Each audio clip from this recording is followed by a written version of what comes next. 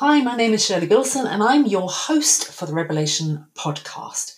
This podcast is about reinvention, courageous goal setting, and inclusive thinking for results. It's a mix of personal journey, reinvention stories, strategies, and exploring the critical role of what goes on between your ears, taking a conscious look at unconscious thinking.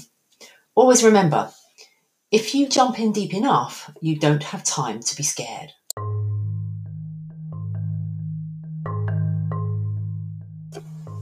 Well, good morning to you.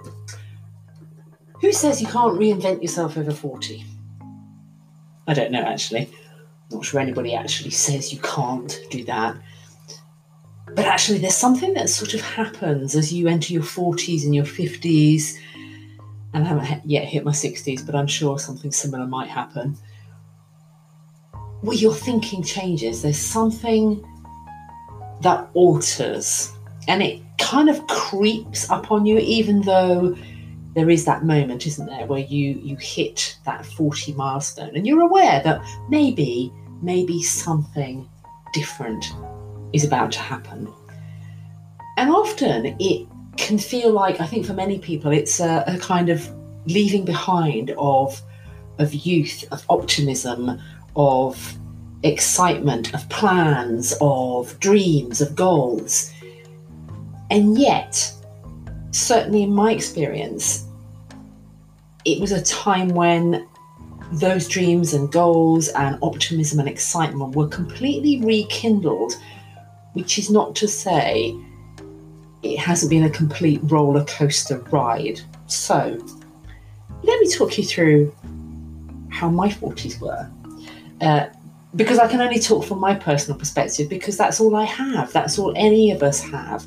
But I'll share my story in the hope that you can relate to some of it, part of it, all of it. So here goes. So when I hit 40, it was like most other people's 40th. It was just a number, it was just a day. I don't even particularly remember my 40th birthday at all. I was still married and I had a 10-year-old son. He was 9 going on 10, so he was still at primary school.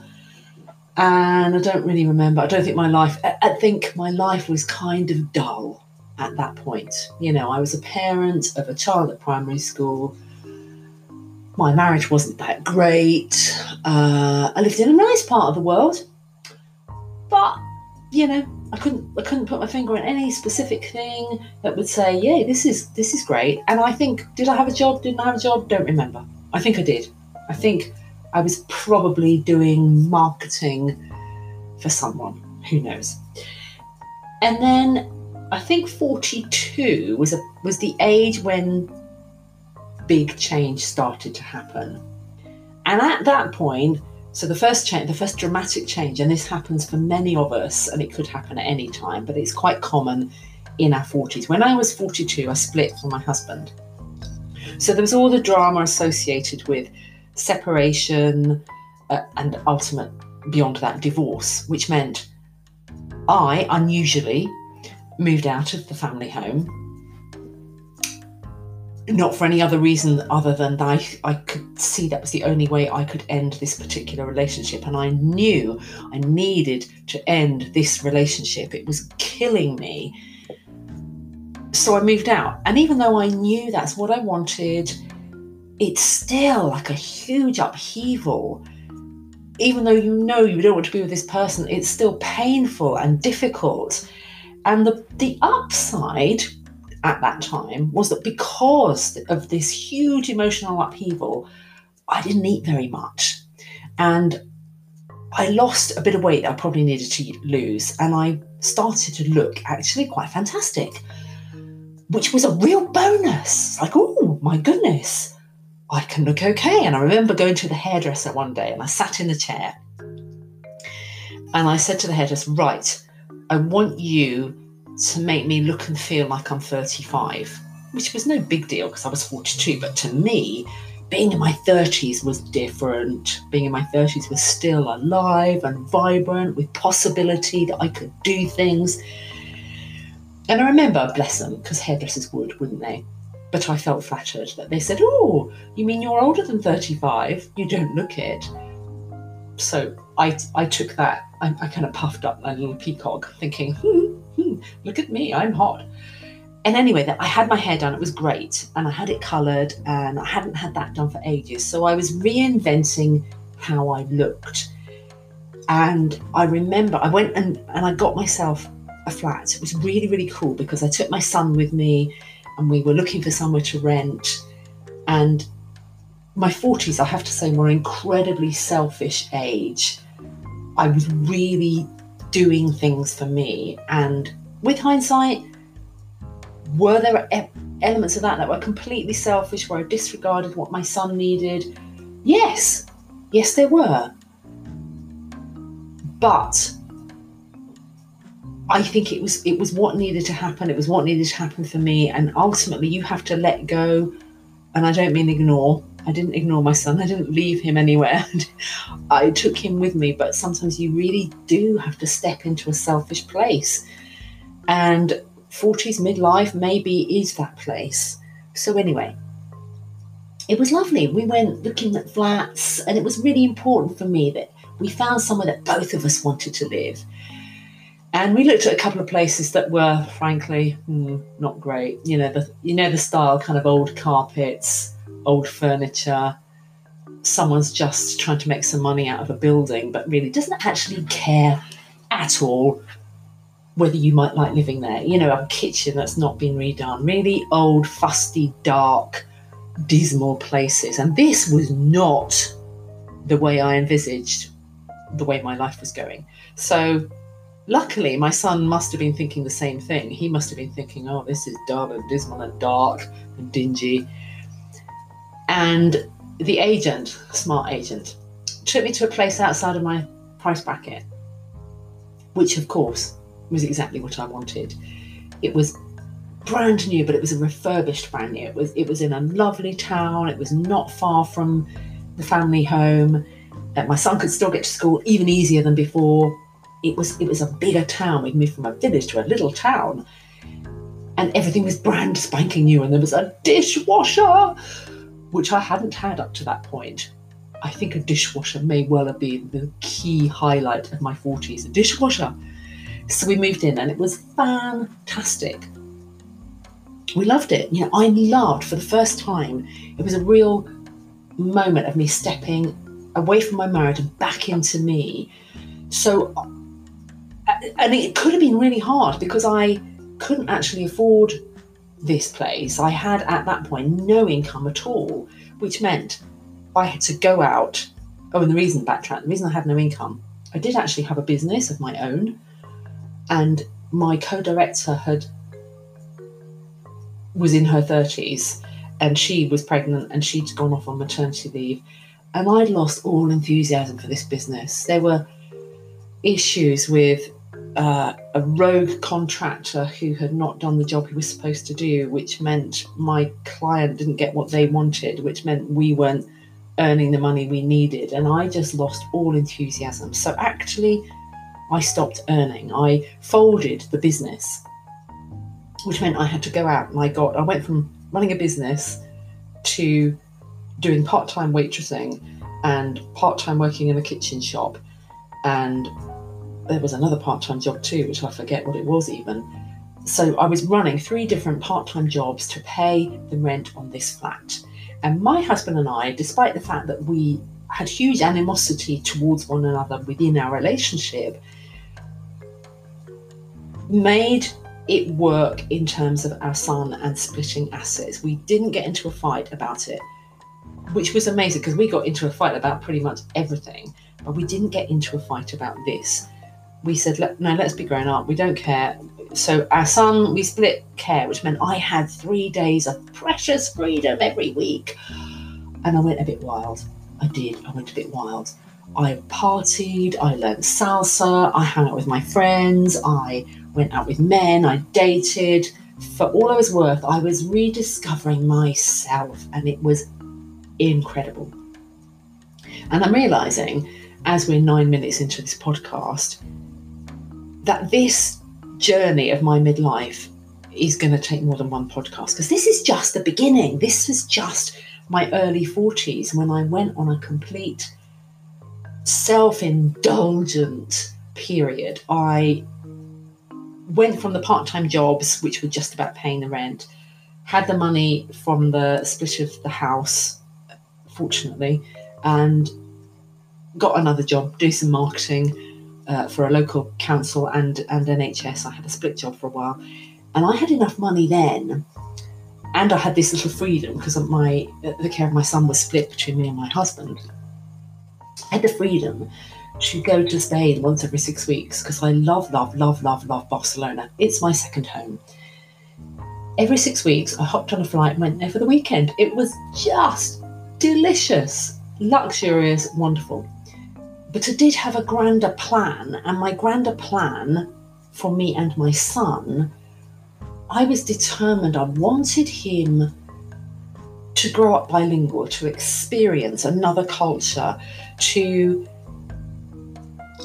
grow in confidence and get all that confidence that comes from learning another language, being immersed in another culture.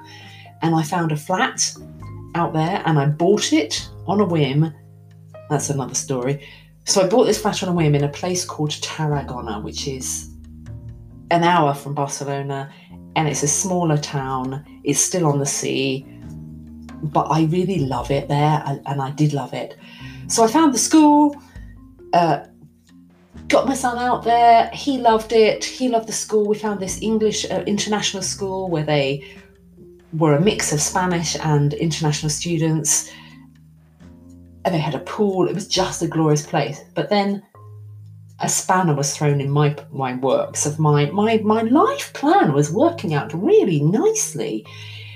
And then the headmaster of my son's school refused to allow my son a year out. That was my plan. I had enough money to pay for private schooling for my son for a year, by which time I thought that will get him through his GCSEs, I think. Oh, yeah, I think by that time he was I've fast forwarded a few years here. He was coming close to doing his GCSEs. He could do those in the Spanish school. And I thought, a year out, that would be great. That will change everything. But the headmaster of the English school wouldn't allow it. And suddenly his father got belligerent and wouldn't allow it either. So all of a sudden, I have a flat in Spain and my son needs to stay in England. So I had to make a choice, which meant I went home. And then at that point, it didn't happen overnight. I found another nice flat. I still was working, had a good job, and things remained good. I've moved out of that dating phase and into a phase where I was just chilled. I don't need to do all this dating stuff. I found myself a flat in the UK, which was not a great flat, and I'm thinking, I may park this before I get into my 50s, because I've told the story from my 50s before. So if I can try and fast forward you into that point where everything fell apart. So everything's still going really well, except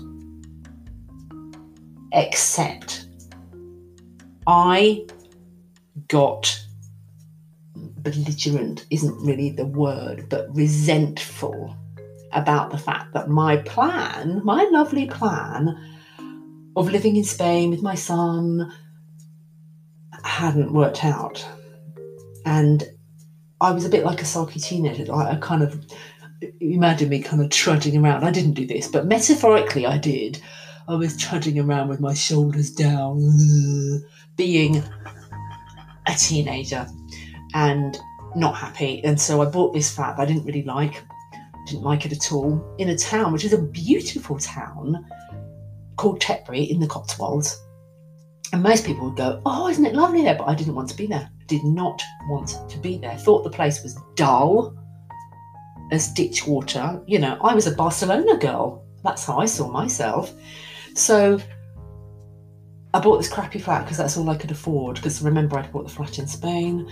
And I wanted just somewhere that was big enough that I could be with my son. Except, of course, by then he was sort of settled with his dad, so that made me even more grungily, reluctantly grim and miserable and sulky. So I'm living in this crappy flat that I don't want to live in a town I don't want to live in, and my son's not living with me, and I was really sulky and miserable for quite a while.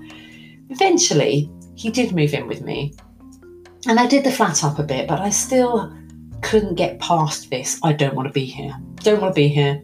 Not happy. And so it was like I'd gone into this second teenage period of my life.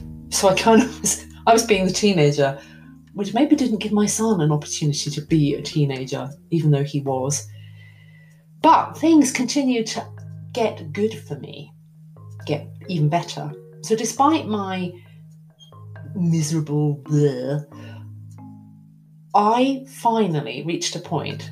I'd gone through decades of men are all bastards. There weren't any good men out there.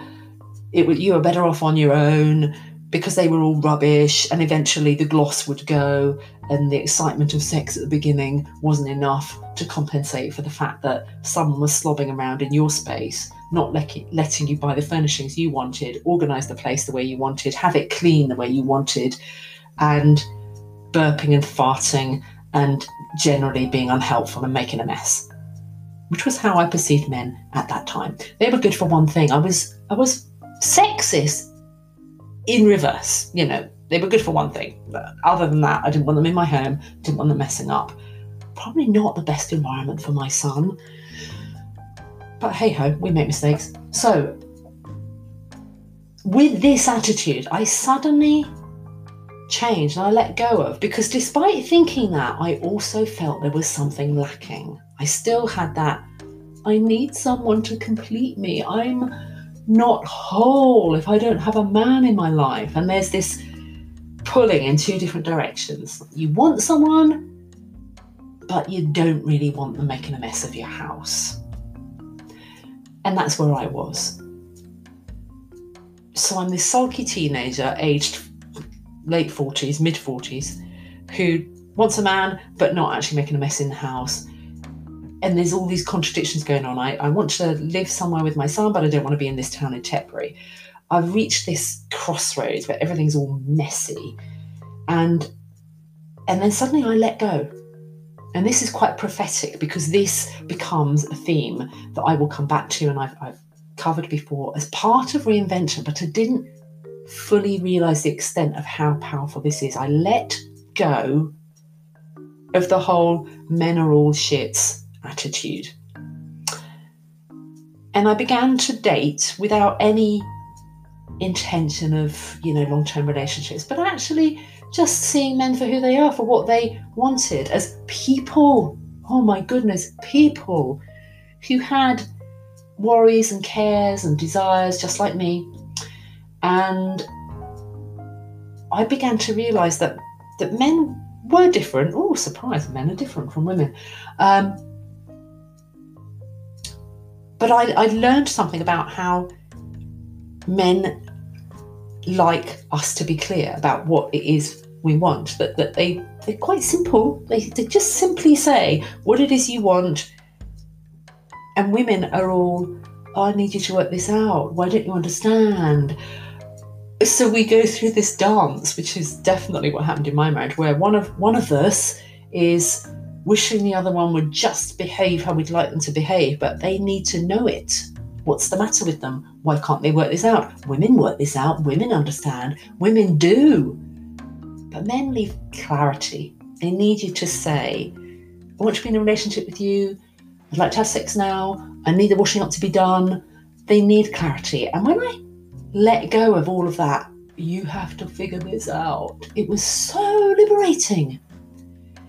And then I let go of the whole need for someone in my life, anyone, to complete me. Because I realised I was complete. I was complete. I didn't need anyone to complete me. I was complete. And I had a great life. I began to move out of that sulky teenage place into a place where I was happy. I earned money, I had a good job, I lived in a nice town, I had good friends, I pretty much did what I wanted, I had a great son. I realised I had all these wonderful things and I had interests in my life. I did taekwondo. Several times a week I did taekwondo. I had a black belt, for goodness sake. I went places I wanted to go. If I wanted to go to Barcelona, I went to Barcelona. I realised my life was pretty damn amazing, and I let go of the need for a partner, because here's what we often do. We create a lack in our lives. We spoil the moment by focusing on the lack, the thing we don't have. And I'd been doing that for too long. So I let go of that. I let go of the lack. I let go of the missing something I don't have. And I just focused on everything I had. And I wasn't trying to be grateful. I was genuinely grateful. I was happy. It was fine about everything. I let go of the need for someone. And then something happened that people tell you happens, but you don't quite believe it will happen to you. I was not looking for anyone ever. I realised that maybe for the rest of my life I might never meet someone. Maybe there was no such thing as a soulmate for me. I really let go of that completely. Not in sadness, not in sulkiness, just let go. I went, if my life gets no better than this, it's pretty damn good. I'm okay with that. And I was okay with men too. I'd kind of made peace with what I thought they were. I no longer hated them all. So this was all good. And of course, once I did that, I'd let go of demanding that men be something for me. And I'd let go of demanding that my life was missing something without a man. I let go of all of it. And then I met someone who didn't fit my version of what I thought previously I wanted. Didn't fit it at all. So, of course, he wasn't someone I would have been looking for because he didn't fit the mould. So I'm going to end it here. This man, and there was a year of dancing, of not knowing, we didn't get together for a year. We just were in the same circle. And that was new for me too, because I was either in a relationship or never spoke to them, never saw them again. So there was a year, and I'm going to end this podcast by saying this man turned out to be the man of my dreams, my soulmate, the thing that I didn't know even existed, that I had given up even desiring, and not in a sulky way, just let go of. I'd let go of it. And the minute I let go, there you are. There's the very thing that you've let go of, right there. We're still together. We are now civil partners. We chose not to go the married route. We discovered this year, 2020, the year of coronavirus, that we didn't have to get married, but we could have a civil partnership, which is what we've done. My life is still great. He's everything I would want someone to be. I can't imagine life without him. So I've moved to a completely different place. And my 50s are the years of discovery about who I am. So I'm reinventing myself in a different way in my 50s. And as I head towards my 60s, reinventing more of my inner self, because you never stop discovering those little, you think you've sorted everything, and then there's this thing. I haven't dealt with that. I didn't realize I hadn't dealt with that. So I'm reinventing myself on that. And you would have heard, if you've listened to other podcasts, you'll have heard a big chunk of the story of my current reinvention around my business and self-belief and fulfilling potential. But that's a whole other story. So today's episode was really about raising the question of saying, here's my story of reinvention, snippets of it, relationships, little bit of business, but mostly relationships and life and where you live and how you feel about yourself. So my 40s, I would say, were the most glorious time where I discovered I could live differently. I could finally live my life on my terms in one capacity when it came to relationships and the way I looked physically and where I lived. My 50s were way more challenging. And now I'm heading into my 60s, and it's going to be more about back into what do I really want my life to be, my contribution to the world, to myself, of making a difference, a real difference. And that's where I'm going to leave this episode. I'm sure parts of that will resonate with you, and I hope some of them will give you hope and optimism, and that you'll share your story or parts of your story as they relate to mine. Okay, have a fabulous day. That's today's podcast over and out. Speak to you soon. Bye.